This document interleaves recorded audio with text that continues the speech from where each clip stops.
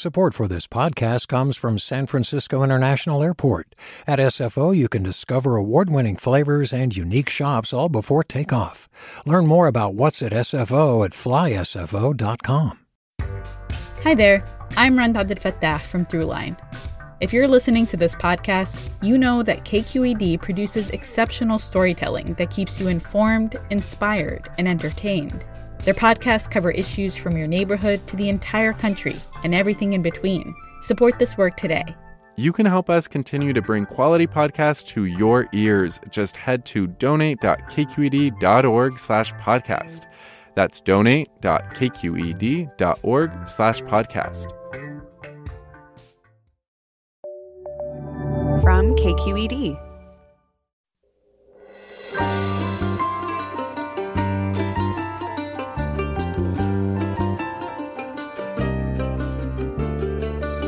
From KQED in San Francisco, I'm Mina Kim. Coming up on Forum, you can't actually revisit your elementary school years, but your nose can take you there, says Jude Stewart, with a mere whiff of dry chalk, wet wool, or the stale waft of cafeteria lunch.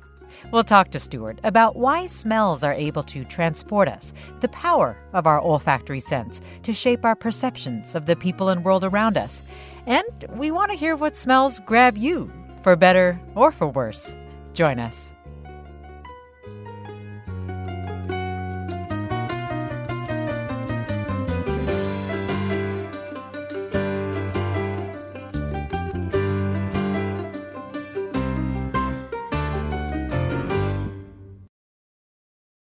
This is Forum. I'm Mina Kim.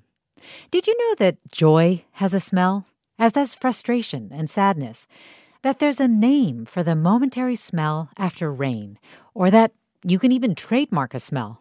These are some of the fascinating things I learned from reading Jude Stewart's new book, Revelations in Air, all about the complex world of smell. It's a sense that Stewart says is having a cultural moment. Helped along, perhaps, by the fact that a virus has ravaged our world that can temporarily cause us to lose our sense of smell completely. Jude Stewart, welcome to Forum. Oh, thanks for having me, Mina. Glad to have you on. And I really love that part of the reason you said you wanted to explore smell and write this book was that you were feeling jaded by visuals. So what about the visual world was making you feel jaded? Well, I think it's a feeling maybe a lot of people share, but I came at it with a really specific perspective. I've written for a long time about graphic design and visual culture, and so I really spent a lot of time thinking about images. And at some level, it wasn't quite working for me in the same way, and I don't even know that I could have articulated that until I happened to go to an exhibit that was all about smells, and I found it just so visceral and exhilarating and kind of upsetting and like all the feels. And, I started looking into smell and the science of smell and it just really fell down a huge rabbit hole and came up with this book. Visceral. It's true. Visuals you can take in from a distance, whereas smells do require you to be in the vicinity. So that was part of the intrigue? Yes, definitely. I mean, it's part of the reason why I think we're uncomfortable with smell is that, I'm sorry to report that a bad smell is in fact little tiny bits of that smell going straight up your nose. But it's hard to shut off smells when you're around them. If you're breathing, you're smelling, so it is very close. I think it's also a little unnerving to the fact that smell kind of bypasses in your brain the part that allows you to verbalize. So it's sometimes hard to put a word to smells or to describe smells. We also don't have a lot of cultural practice with that.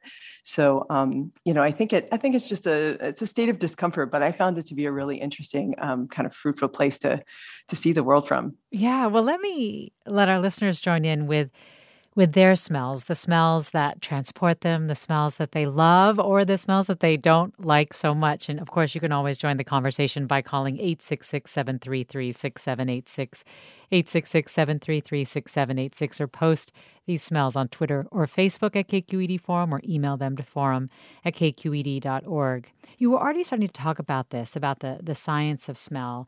And one of the things that you focused on was how smell is like emotional time travel. And we do have this experience of being transported by a smell that we take in. Can you describe what the biological and sort of psychological mechanisms are that are at work there? Sure. Well, so unlike your other senses, smell is traveling. It kind of travels through a different pathway. It doesn't really go through your the new part of your brain at all. It's instead coming straight up your nose, as I said.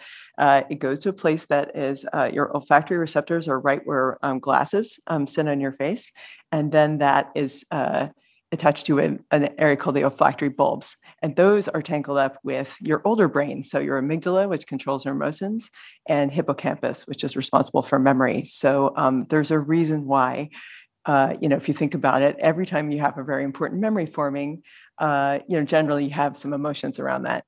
And if there happens to be a smell in the vicinity, those three things fuse, and it's very hard to kind of unfuse them. And smell can also work with other senses to confirm, amplify, really basically end up enhancing that whole experience, as you say. Can you talk a little bit about how that works together? Well, all of our senses are operating in concert with each other. So, you're not just seeing the cup of coffee, you are smelling it. If you're holding it in your hand, you're feeling the heat. You can stick your finger in it and you'll have pain if it's really hot. So, we don't think about how all those things together give us this multi-faceted version of reality. But, smell is working on us that way all the time. So I think a lot of times, people are smelling things in a situation and they may not be sort of just dialed in to the fact that smell is part of what they're experiencing. And so you might walk into a house, for example, that you might want to buy and you say, I don't know, I don't like how it smells. And, you might very well be aware that there's a mold problem or who knows what you're responding to, but there's information that's coming in through your nose that is informing a kind of a total impression. So I think it's important to know what all that information is. Yes, you really wanted to note that. As we do know, of course, that senses work together, there is something that really makes us form opinions, have perspectives and views about the state of a home or the people all around us. That you said, I think at one point, that smell is judgy. Yeah, smell is judgy. And it's interesting to think about, well, first off, take a step back about why do we have a sense of smell in the first place? It is a form of sensing chemicals that happen to be floating through the air. And it has kind of a defense quality. So you might be thinking about, you sniff some fire. Well, you don't want to head in that direction, right? You want that to be well observed well before you come upon the fire. Similarly, if you're about to eat food, it's very important that immediately you're aware that the food smells off and that you're not going to eat it. So that's why smell exists, period.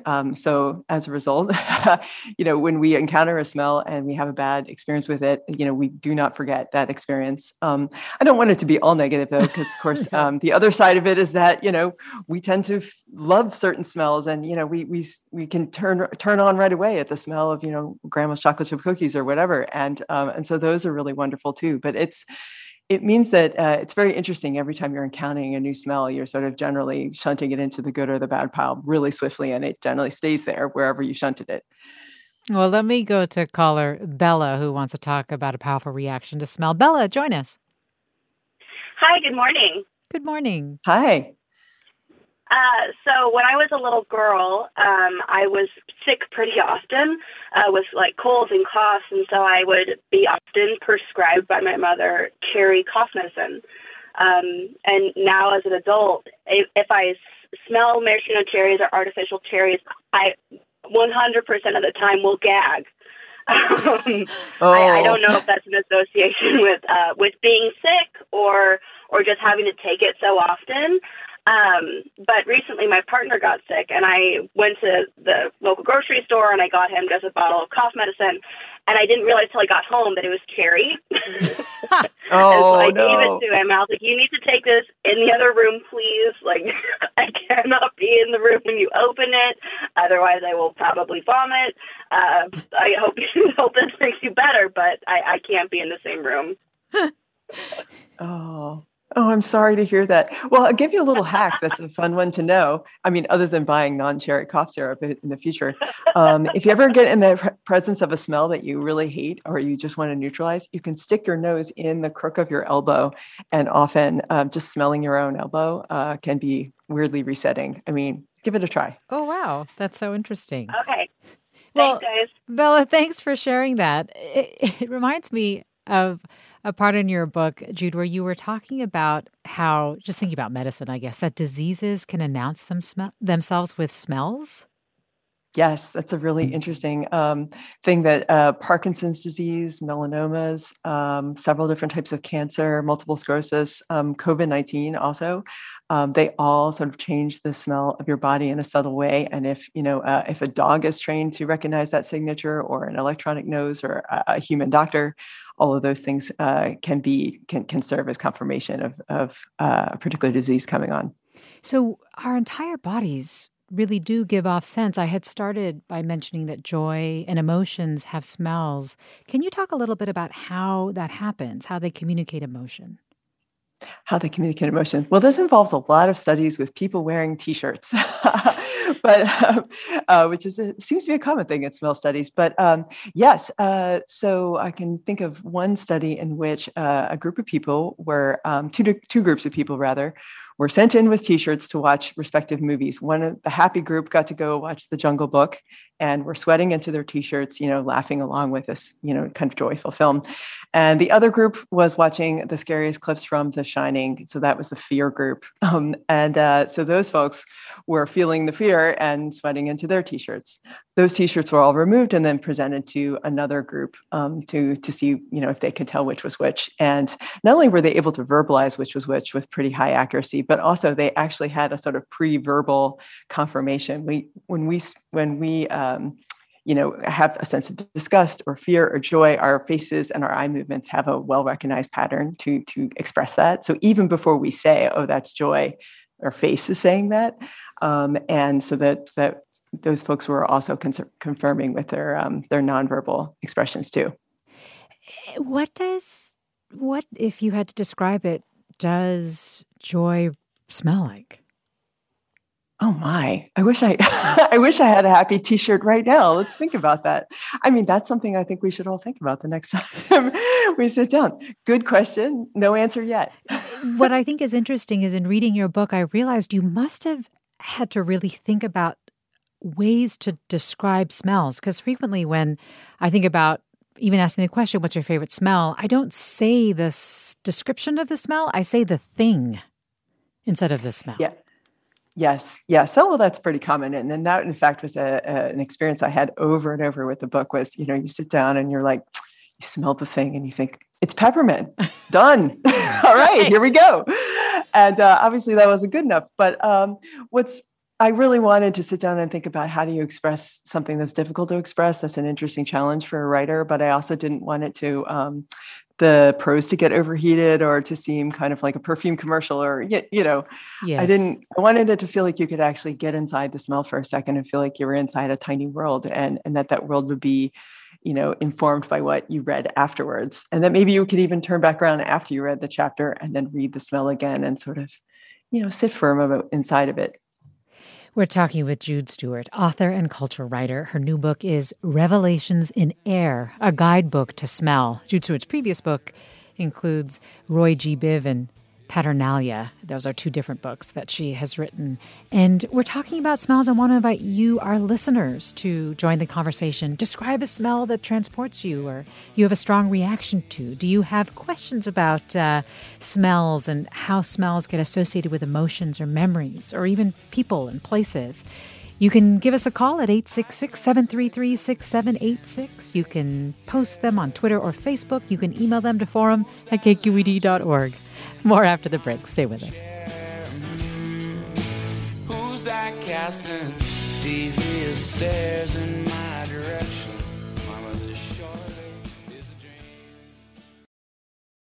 Support for Forum comes from San Francisco Opera. Set 10 years after a school shooting, the critically acclaimed opera Innocence takes us into a complex emotional journey where our understanding of innocence and guilt is constantly upended. Kaya Sariaho's ethereal score collapses the past into the present as a community of survivors grapple with how to move forward. Don't miss the highly anticipated American premiere of Innocence, June 1st through 21st. Learn more at sfopera.com. We've all got those parts of our house where the internet just won't go. Well, if you had wall-to-wall Wi-Fi from Xfinity, you could worry less about dead spots. Because with wall-to-wall Wi-Fi from Xfinity, you get fast speeds, reliable connection in every room, and power for all of your devices, even when everyone's online. That's wall-to-wall Wi-Fi only with Xfinity. Restrictions apply, not available in all areas. Actual speeds vary. You're listening to Forum. I'm Mina Kim. We're talking with Jude Stewart, who's been investigating the science behind how our noses work and why smells are able to transport us, recall memories, stoke libidos. And you, our listeners, are invited to join to share how smells affect you. Or maybe you've lost your sense of smell at some point for an extended period of time and want to share what that was like. You can call us at 866-733-6786, 866-733-6786. Get in touch on Twitter or Facebook at KQED Forum. Email us, forum@kqed.org. And let me go to Nick in Castro Valley. Hi, Nick. Oh, hello. How are you doing? I'm well. What's on your mind? So I find this whole aspect of smells fascinating. I'm an inspector, a pest inspector, wood storing organisms. Part of my ritual, I pop open the hatch to a crawl space and I breathe in the air. It tests the air. It kind of tells me what the environment is going to be like down there, be it sandy, soily, rocky, damp, dry, if there's rodentia down there, other pests. It's fascinating, this amount of information you get from just sniffing. Were you always able to do that, or did you build that up by practicing? It started with way back when I just went in. Oh, Nick, I think we may have lost Sorry, you can tell if there's rodents down there if you go ahead and smell. And over time, after going through so many, I guess it's just acquired. Just smell and know the soil and kind of I get an idea of the different pests in the area as well. Well, thanks, Nick. And Jude, I asked that question because you did write about how we can get better at smelling. Can you describe how?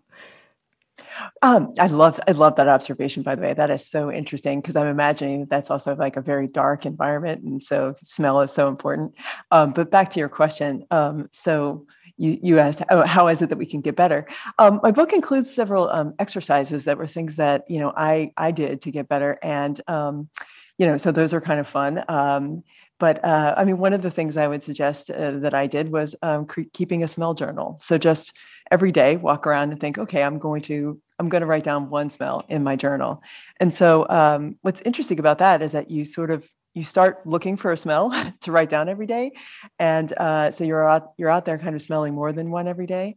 And the second thing is it creates this really beautiful kind of accidentally moving journal of your days. You smelled the lilacs. That was the day the big check came in or whatever it is. You go back over and all the smells kind of bring back things that happened during that day. But, basically it's about paying attention. It's about verbalizing and rinse and repeat. And you're touching on this, I think, but why should we make the effort to get better at smelling? Well, that's a great question. You mentioned at the top of the hour that, that smelling is something that you can only do live. And I think that's so important to just be aware of where you are in the moment. Smells don't last forever, typically. They're very fleeting. And so when you smell something, what I think of it is a kind of embodiment of the fact that I'm present in a particular place at a particular moment in time. And I just let that happen. And that's, it's sort of a form of mindfulness turned inside out. Instead of thinking about my breath or my, my mantra or whatever it is, I'm right there observing the world right as it's happening. I think that's an important sensibility to bring through your days. Yeah. Let me go to caller Bradford in Petaluma next. Hi, Bradford. Hello. I know creosote is a poison, but every time I smell it, I am transported back to the boardwalks of New Jersey because the pilings and the boardwalk were all coated in creosote, and I smell a new telephone pole power line, and I go back to my 10-year-old or 11-year-old self, and I love that smell, and I had shivers. I really feel for the woman that does not like the cherry flavored medicine. Oh my gosh, wherever she is, let's stay away from that. And I'm going to use the nose in my elbow. So thank you. This is wonderful. It's being in the moment. Yeah, creosote. All right, thank you. Oh, I love that. I was a Sea Isle City girl in New Jersey when I was a kid, so I know that smell well. Thanks for bringing that back. Yeah, thanks. And let me go next to Tess in Desert Hot Springs. Hi, Tess. Hi, Tess. Are you there? Oh, I'm sorry. Let me see if I can get Tess later and go to Tess. I think that's you. Hi. Hi, Tess. Go right ahead. Hi. I'm on my cell phone. Can you hear me? I can now. Yep. Okay, great. Fantastic. Hey, I'm really happy to hear all these guys talking about what they smell, because I've had this experience where I get very specific smells. I know what they are through experience, and I've had the men around me kind of look at me like I'm insane. Yesterday I was in a 7-Eleven and I smelled a very strong burning electric smell when I walked in the door, and I thought something is actually on fire in here. And I looked around, and I told the cashier, and he looked at the guy next to him. Everyone was just like, "What are you talking about?" So I was kind of wondering if that tends to happen, if there's a male-female divide. But after everyone who's just been talking, I'm really happy to hear that they have very specific smell memories as well. The other thing is just rat urine. It seems like once you smell it, like Nick was saying, you will never forget that smell. And so I've been to Airbnbs and, I'm like, I know what's under the sink. And then I ask them to come and look, and they don't. They just look at me like I'm nuts. So anyway, that was just my comment. Thanks, Tess. And your comment is reminding me to ask Jude about the section in your book where you do talk about why certain people smell things and other people don't. There you go. Yeah. Yeah. Well, first off, I'm curious. So were you right at the Target? Was there, in fact, some kind of burning? Did they investigate? At the 7-Eleven, 7-Eleven. the guy, yeah, he just looked at me, and I said, you could call the fire department. They have a little machine that can tell you if there's something up. And he's just like, yeah, no, that's not going to happen. So, yeah, I don't know what happened. Well, I don't know. I don't know of any, specific studies that say that women are better smellers than men. But that's definitely worth looking into, because I'm hopeful that might be true. But we all of us have what's called anosmia, a selective anosmia for certain smells. That means we can't smell a particular thing. So it's not necessarily an awful thing if you're in a group of people and you smell something and the rest of those people, if other people smell things and you don't smell that thing, it just might be that you have never encountered that thing before, and therefore you're finding out about an anosmia that you have. That said, there are some interesting kind of faulty wiring thing that happens with smells that are worth looking into. It's well known that when epileptics have a seizure, they might have a smell of burning toast in their nose. There's certain indications. There's different phantom smells that people can get in their noses that are very unpleasant. So it is worth looking into it if you're smelling something very strongly and no one else is smelling it. And perhaps if it has if it's long lasting, that would definitely be worth looking into. Well, Patricia writes, patchouli is the one smell that will smack me in the face and cause an instant headache. Rita writes, apple blossoms send me back 60 years to memories of cuddling on Grandma's ample lap. I think maybe that scent was in her talcum powder. And Lou writes, many of us have noticed that some people, as we age, we develop a distinct smell. Do you know what that is? Jude? Yes, I do. It is due to higher concentrations of a chemical called 2-nonenal that comes off on our skin. And, it's not a problem, particularly that it happens. So there are not a ton of studies about why it is. It might be changes in our metabolism or other changes as we age in our bodies. But it typically is most noticeable after the 75th birthday. There's a Japanese word for it, karaishu. I don't like that we call it old people smell. I think there should be something a little more reverent than that. But yes, it is a thing. I do love how you talk about body smells and how there are so many things that influence the way that our bodies do smell, but that there is a baseline smell that people have. And I'm wondering if you can just talk a little bit about that, about how hard it is to get to that baseline smell, but then once you do, what it kind of smells like.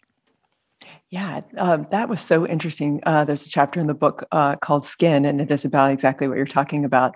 Our bodies are giving off smells all the time, and you can say they're kind of at three levels. That top level we're all familiar with, which is the BO level. You're trying to constantly fight that with deodorant and showering. There's a middle level that is sort of a cultural level that's like relates to our diet or occupations. And then that baseline level is the level of your body's smell all the time underneath all those. And what that is the expression of your MHC genes. This is a cluster of 50 genes that relate to your immune system. So you're telegraphing all the time into the air the state and type of immune system you have. And there's some evidence to suggest, at least in heterosexual couples, that we choose a mate for, among other reasons, because their MHC genes complement our own very well and make for kind of robust offspring. Oh, wow. Let me go to caller Jan in South San Francisco. Hi, Jan. Oh, hello. Very interesting topic. I think the one smell that always seems to do it for me is the smell of jet exhaust, because it just kind of takes me back to, reminds me that I'm going to go on vacation, going to go someplace special, and it's just the start of vacation. So it seems like every time I go drive by SFO, I just smell that jet exhaust. It's like, okay, that reminds me of like when I took a vacation somewhere. So, that's my special smell. That I'm just kind of curious who else likes the smell of jet exhaust. It reminds them of going on a vacation. Jude, I can't remember if jet exhaust was in your chapter on funky smells that people like. I think you described this whole category of like gasoline or musk or things like that are funky. Well, gasoline is in there, and it's a and I'm sure they're not completely divorced from each other in terms of what's actually in them. They're probably similar smells, but I wanted to. I like some stinks. I wanted to talk about beautiful smells, but also some stinks, especially ones that we like sort of in a secretive way. And I think gasoline and skunk are two of those. And for me, gasoline, it connotes, time to hit the road, time to have a long car trip. And that's always exciting. And then when I smell skunk, even though I don't love it and I wouldn't want to be sprayed by it, it does kind of connote wildness and this sense of nature and things happening out there in the woods that, don't involve me at all. And it's really kind of a wonderful sensation. So, I like that. Well, Eric has a skunk-related question. Eric writes, some smells for me, diesel exhaust or skunk, for example, seem to persist much longer than other smells. I swear I can smell skunks for hours, even if I drive far away. Do some chemical components of smell collect on nostril hairs and remain longer, or is it all perception in the brain? Oh, I mean, I think that's not, it's not imaginary. That is absolutely happening. When a skunk is driven to actually finally spray, there's a lot of sort of warning gestures that it does to let you know not to invade its space.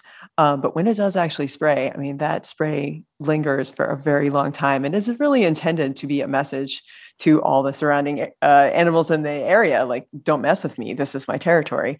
So it's sort of intentionally formulated that way. But it really is long lasting. I hear you on that.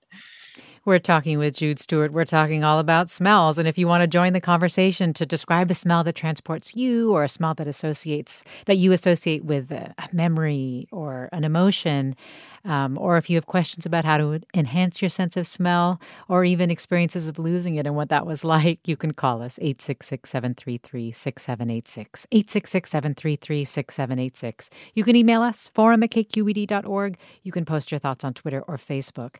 I mentioned, Jude, the category funky, and basically your book is organized into these 10 scent categories. And can you just tell us briefly about a few of these categories and how you came to categorize certain scents under them? Yes.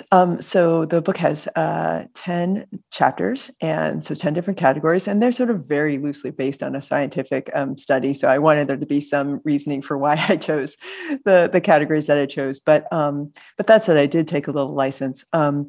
As I mentioned before, I really wanted to make sure that I could account for the entire gamut of smells. So perfumers have their own categories, but those are generally for very pleasant smells only. And I wanted to accommodate stinks. I also wanted there to be a category that busts all the other categories. So the 10th section is a section I call otherworldly, and it includes new baby smell and ectoplasm and old books and a lot of hard to categorize smells. But the others include things like flowery and herbal. There's a resinous one. There's a funky one that has a lot of interesting stinks in it.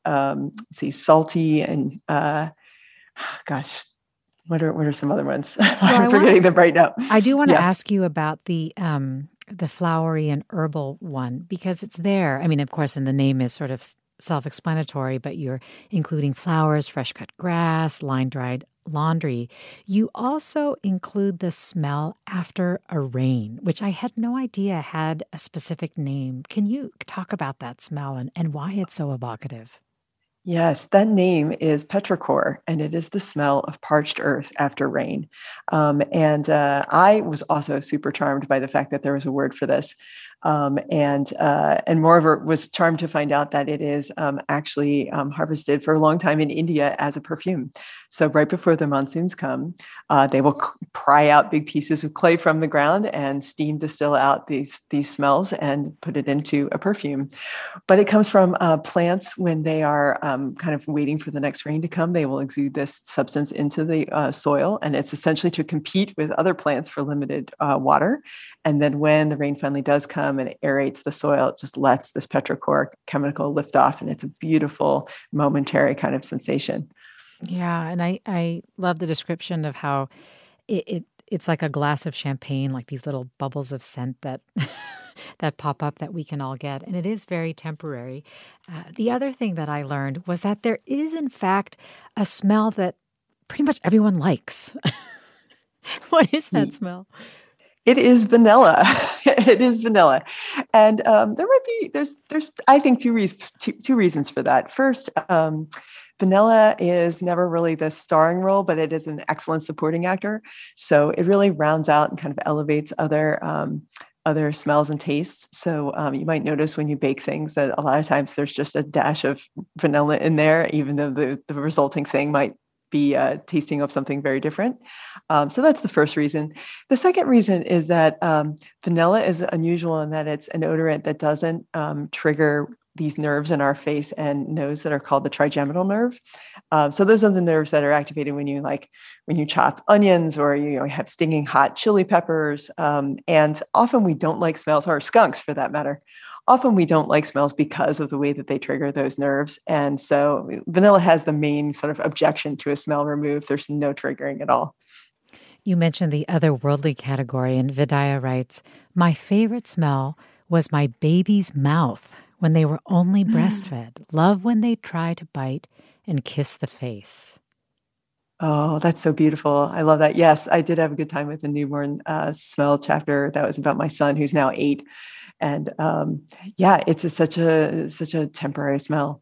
So temporary, so hard to describe, yet you do attempt to in Revelations in Air, which is the name of the book by Jude Stewart. That's who we're talking to right now. It's a guidebook to smell. And you, our listeners, are sharing your reflections on smell, your experiences with it, and you can do so at 866-733-6786, 866-733-6786. We've got a lot of calls, and I'll get to a lot of them right after the break. Also, comment on Twitter or Facebook at KQED Forum. Email us, forum@kqed.org. Stay with us. I'm Mina Kim.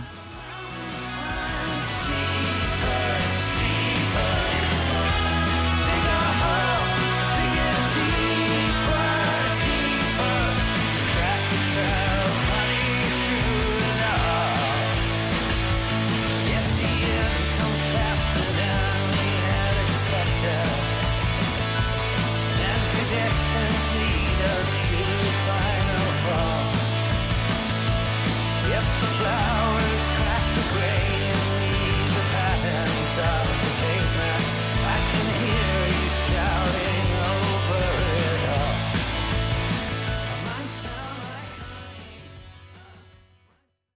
Support for Forum comes from San Francisco Opera. Set 10 years after a school shooting, the critically acclaimed opera Innocence takes us into a complex emotional journey where our understanding of innocence and guilt is constantly upended.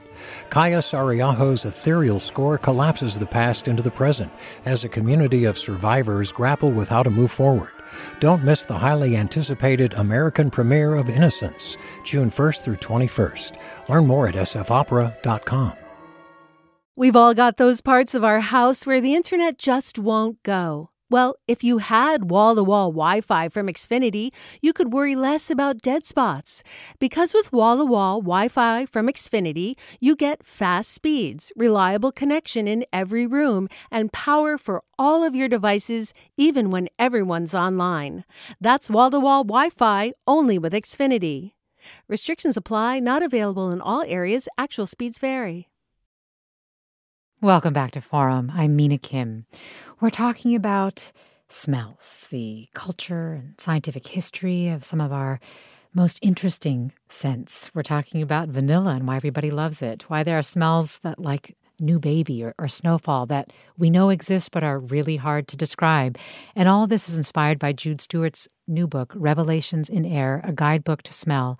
And you, our listeners, are telling us about your experiences with smell, or even if you do not have a sense of smell or have lost it for an extended period of time, sharing those thoughts as well. 866-733-6786. Email us forum@kqed.org.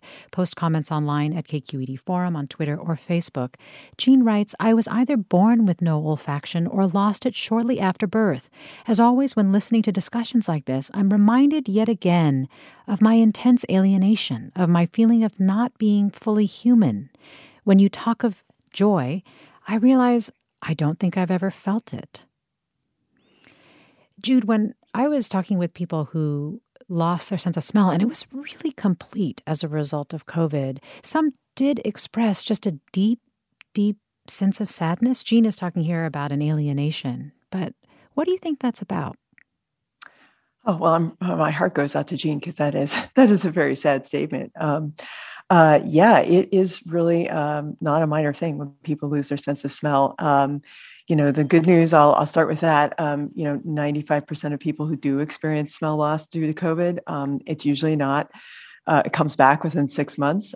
That's most people, but 6 months is a long time. And there have been several studies about this, and it's, people who are going through this period of time where they're waiting for their smell to come back, they have higher rates of depression, anxiety, they lose interest in sex, they either gain weight because they're eating a lot of like salty, sugary food, or they lose it because food holds no interest. I've seen a couple of people online describe the world as seeming very sterile, like they're walking around and they have no sense of really being in the place, and then that it's very alienating for that reason. So it's a tough situation. It's affecting millions of people right now. And yet I'm struck by the fact that even though it has such a deep impact on us, I think you were saying that we discovered, or scientists really discovered and investigated the sense of smell much more deeply well after they did, say, for our sense of sight. Why is that, do you think? Why do we underestimate it so much? Why do we underestimate it? Gosh, there's so many cultural reasons for that. I mean, there are many, many reasons. I mean, the reality is that humans are, we are primarily navigating through our sense of vision. And so it's not just cultural. It is sort of how we are organized around, taking in the world. So there's a reason why vision is primary. Now, why smell has been, relegated to the dustbin, if you will, is a different question. And I do think that relates to culture. It may go back to the Enlightenment when, scientific inquiry was at its starting point, and quite a few philosophers kind of weighed in and said, hey, I think vision is really where we're going to spend our time and get our most accurate results. So, there just has been a sort of collective devaluation of smells, which is really quite sad. But it's also exciting in the sense that the science of olfaction is still in its early stages, and there's a lot to figure out, and it's very interesting and very weird. So I am looking forward to learning more. Well, let me go to caller Pete in San Francisco. Hi, Pete. Hi, I'm fascinated by the sense of smell. I'm a scientist, medicine, and the brain. I'd like your opinion on ability and trainability. I've met people who could smell so good that they could put a blindfold on in a room and go around and identify the individuals. I met a person whose first memory at the age of 2 was smell. I remember meeting somebody in India who was a tea taster, and it was all about smell. So I'm interested in your ideas about ability and trainability in the sense of smell. Pete, thanks. Wow, Pete, that's so interesting. Yeah, it is absolutely a trainable skill. I think you'd have to be very interested in the smells in order to clue into them. So the level of commitment would have to be high. But by the same token, if your smeller works, there's no reason why you couldn't get there. I remember for my wine chapter, I met with a sommelier, and I was really nervous because I didn't really feel like, I knew a lot about wine, and that I knew that the smells of wine would be important to someone like him, but I didn't think I was equal to this. And it turns out that what he did in his training was exactly what I was doing in mine, which was, getting more and more systematic about thinking about his smells and verbalizing. So he described a situation where he would meet with other sommeliers at kind of a similar level, or ideally better than him. And they would sit around and, verbalize what they were smelling and tasting, and he would learn from what they would say. So then he might not pick up a certain citrusy or grassy note, and then he'd sniff again and he would smell it, and then he would be able to sort of imprint that in his memory. So it was a nice validation that what I was doing was actually had some system and rigor to it. Well, Kimberly writes, I judge wine as part of my profession. I've been known to smell things long before others do. For example, I was on a bus from the airport in Tel Aviv, and I asked everyone with me, wow, do you smell those orange blossoms? And everyone looked at me blankly. And then 2 miles down the road, an orange grove. I love the way smell wraps around you with memories, causing us to slow down in a rushed world. Sandra writes, I'm a super smeller. I have 1,000,001 stories. My mother, I believe, was a super smeller as well. I'm a nurse. I've smelt the worst in life and death. I know how to turn off bad smells of all of my senses. My sense of smell is amazing. Let me go to caller Guy in San Francisco. Hi, Guy. Hi. I have kind of two sort of emotional memories associated with smell. When I was very young, like 3 years old, I had to spend a lot of time in the hospital. And to this day, the smell of a hospital just raises terror and anxiety in me. The other thing is I was very, very close to this is as an adult, I was very close to my father, and he died suddenly in an accident, and I missed him so much. I went and got one of his T-shirts out of the laundry hamper. He wasn't a stinky guy, but his T-shirt just smelled so much like him, and I kept it for years after that until the smell faded, and it brought him back to me in a way. Well, thanks for sharing that, Guy. Ellen actually writes here, after my mother died, I was writing a story about a piece of her clothing that I still had and wore occasionally. I was alone, far from my closet, far from that piece of clothing, just me, my pencil and paper. Of course, I was thinking of my mom and how I missed her. Suddenly, overwhelmingly, the smell of all her clothing descended upon me. It brought tears because I really felt she had paid me a visit. Well, thanks, Guy, for the call, and thanks, Ellen, for that comment. We've got so many. I feel like I should go to another one right away. Let me go next to Richard in San Francisco. Hi, Richard. Hi, how are you? Thanks for the topic. I think that there's an association between smell and memory and atmospheric pressure. I took my kids down to camp at Death Valley for a few days some years ago, and on the last day of the trip, we went to Stovepipe Wells for breakfast. And I'm eating scrambled eggs with the kids, and suddenly I have this flashed memory of being in my grandmother's kitchen, eating scrambled eggs with my mom and my grandmother both looking over me as if, like, is he enjoying it? And so I thought, maybe there's something about, being 200 feet below sea level, as is Death Valley is, that may be triggering that. So I tried it again at lunch and got a grilled cheese sandwich, and immediately had a visual of a grilled cheese sandwich cut into little corners, squares that, a little kid could eat. And all I could think of course, then we had to leave after that, so I didn't get a chance to try it out for dinner. But it's an amazing experience, and I think that there is a relationship between increased atmospheric pressure, because you can't really test it underwater, 200 feet underwater, but it certainly was, an amazing event or experience for me that I've obsessed about for years since. Richard, thanks. I don't know, Jude, if you have a reaction to what Richard is describing there. Well, my parents live in Palm Springs, so I feel like I'm going to have to go to Death Valley and go eat some grilled cheese and try it out. That's really fascinating. I've not heard that before, but that's worth looking into. We're talking about our sense of smell, how we smell, why we smell, the connection between smell and memory with Jude Stewart. And you, our listeners, are also with us talking about smells that transport you, smells that maybe not everybody loves, but for some reason you seem to.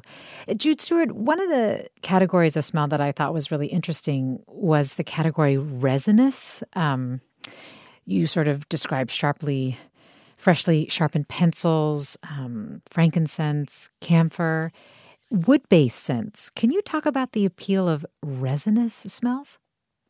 Yes, as you said, that they're all of those smells have in common that they come from wood, and specifically from resin that's oozing out of the wood. And I find that I really love that category of smells. I was really happy to hang out in that chapter for quite a while, but it included some surprisingly diverse scents. So frankincense and myrrh I was familiar with from the Bible and the three kings who bring frankincense, myrrh, and gold to the baby Jesus, and I thought, wow, you can buy frankincense and myrrh online at Amazon. But indeed you can, and it smells really great. And a lot of times it's the tree is producing the resin because of some sort of insect attack, and so it's kind of a protective thing. And it will change they will ooze out the resin, and then it will change the nature of that wood, and that wood becomes really beautiful and fragrant. And let me go to caller Zach now in San Francisco. Hi, Zach. Hi, Zach. Yeah, I can hear you. Go right ahead. So my question was surrounding smells, body odors generally, but also in terms of sexuality and how, as a homosexual, other gay men generally find other men's body odors appealing. And I was curious as to whether or not there was some reasoning behind if you find someone attractive, you automatically find their body odor attractive as well. As a homosexual, Yep. Go ahead, Jude. Yeah. Thank you so much for calling in, because I'm glad we get that chance to bring it up. I did find at least one study that indicated it basically took two groups of, I think it was 4 groups of people. It was gay men, gay women, straight women, and asked them to wear the T-shirts again, and then identify which ones was which, and also which one they preferred. And they did indeed discover that the cohort of gay men could recognize and preferred the smell of the gay men's T-shirts, and the same was true for the lesbian cohort. I wish it was better studied, the fuller range of sexuality, because I was really interested in that and thinking beyond of how smell operates in attraction. But hopefully those are future studies to come. Well, Jill writes, what is your advice for those of us who react poorly to strong smells, cologne, perfume, laundry detergents, cause headaches and nausea, or are just bothersome for a lot of people? What causes this? How can we combat this at work or when traveling? You'd given us the elbow reset, but is there anything else you can tell Jill, Jude? Oh, yeah, the elbow reset is a good one. Let's see. There are other hacks that, if you know that you are very sensitive in this way, you can bring along a little packet of either coffee beans or ground coffee is a really nice smell to kind of just sniff and get your way through something. People who are working in extremely unpleasant smell environments, like if you were to clean up a murder scene or something, you might use like Vicks Vapor Rub and put it on your upper lip. So if you were in a situation where you really knew you wanted to block out the smells consistently for a period, that would be an option. Then you would be smelling Vicks Vapor Rub, but that might be preferable to whatever else is around you. Yes, but some people are just more sensitive, and it's unfortunate that people don't necessarily always recognize that as a true condition, but it is a problem. We're talking with author and culture writer Jude Stewart all about smells, and you're listening to Forum. I'm Mina Kim. Okay, one thing I wanted to ask you about was the process of trademarking a smell. So can you give us an example of a trademarked smell, and how does one get a smell trademarked? Like, what are the criteria? Oh, I'm so glad you brought that up. So Play-Doh is probably the most famous trademark smell. And I looked into that partly just looking for kind of nostalgic childhood smells, and then was surprised to discover this fact. And what I learned along the way was, first off, I needed to understand what's the difference between a trademark and a patent.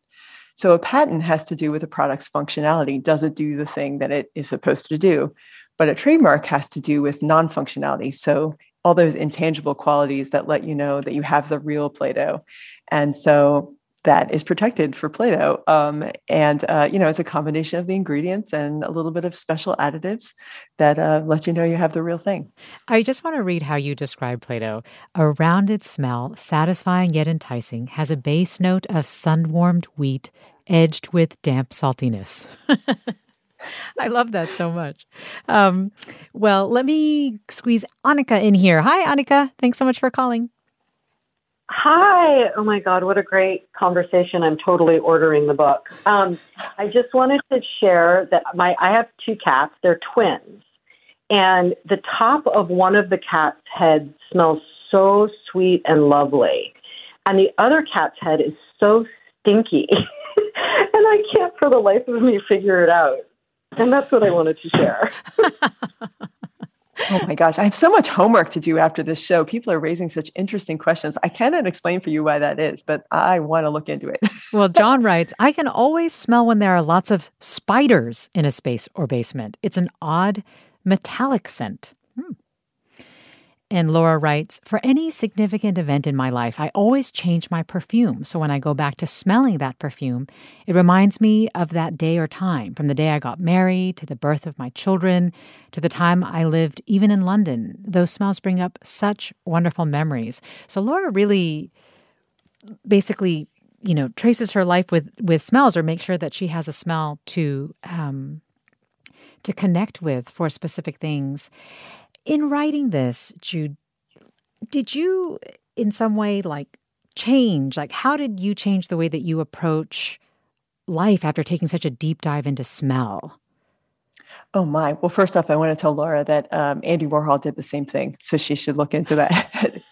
But yeah, how did it change my life? I mean, so many different ways. The book was conceived of as an idea well before COVID. And so, during the whole pandemic, gradually we all became aware of how important a sense of smell was. And, I, on the one hand, felt really good that I was checking my smeller every day, and it was a good COVID test to have.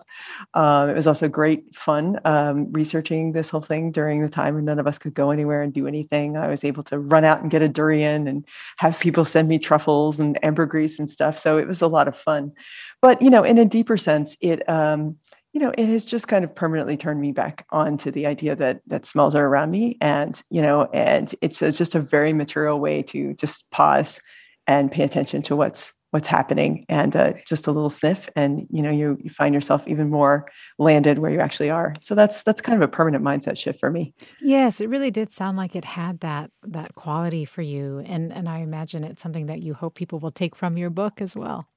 Yes, absolutely. Well, Jude Stewart, it has been such a pleasure to talk with you. Thank you so much for joining us. Oh, thank you for having me, Mina. It was a wonderful conversation. Jude Stewart's book is Revelations in Air, a guidebook to smell. I also want to thank our producer, Susie Britton, for producing today's segment. And I want to share with you that there are a whole team of people who make Forum possible. Forum is produced by Ariana Prale, Blanca Torres, Judy Campbell, and Tina Lauberg. Susan Britton is the lead producer for the 10 o'clock hour. Our engineers are Danny Bringer, Katie McMurrin, with help this week from Jim Bennett. Our interns are Kimia Akbari and Jennifer Ng. Our executive editor is Ethan Tobin-Lindsay, and our chief content officer is Holly Kernan. I'm Mina Kim. Thanks so much for listening. Thanks so much for sharing your smell stories, and have a great weekend. I'll never tell on myself, but I hope she smells my perfume. I'll never tell on myself, but I hope she smells my perfume. I hide it well, hope you can tell, but I hope she smells my perfume. I hide it well, hope you can tell, but I hope she smells my perfume. Funds for the production of Forum are provided by the members of KQED Public Radio, the Germanicos Foundation, the Generosity Foundation, and the Heising Simons Foundation. Support for Forum comes from San Francisco Opera. Set 10 years after a school shooting, the critically acclaimed opera Innocence takes us into a complex emotional journey where our understanding of innocence and guilt is constantly upended. Kaya Sariaho's ethereal score collapses the past into the present as a community of survivors grapple with how to move forward. Don't miss the highly anticipated American premiere of Innocence, June 1st through 21st. Learn more at sfopera.com. We've all got those parts of our house where the internet just won't go. Well, if you had wall-to-wall Wi-Fi from Xfinity, you could worry less about dead spots.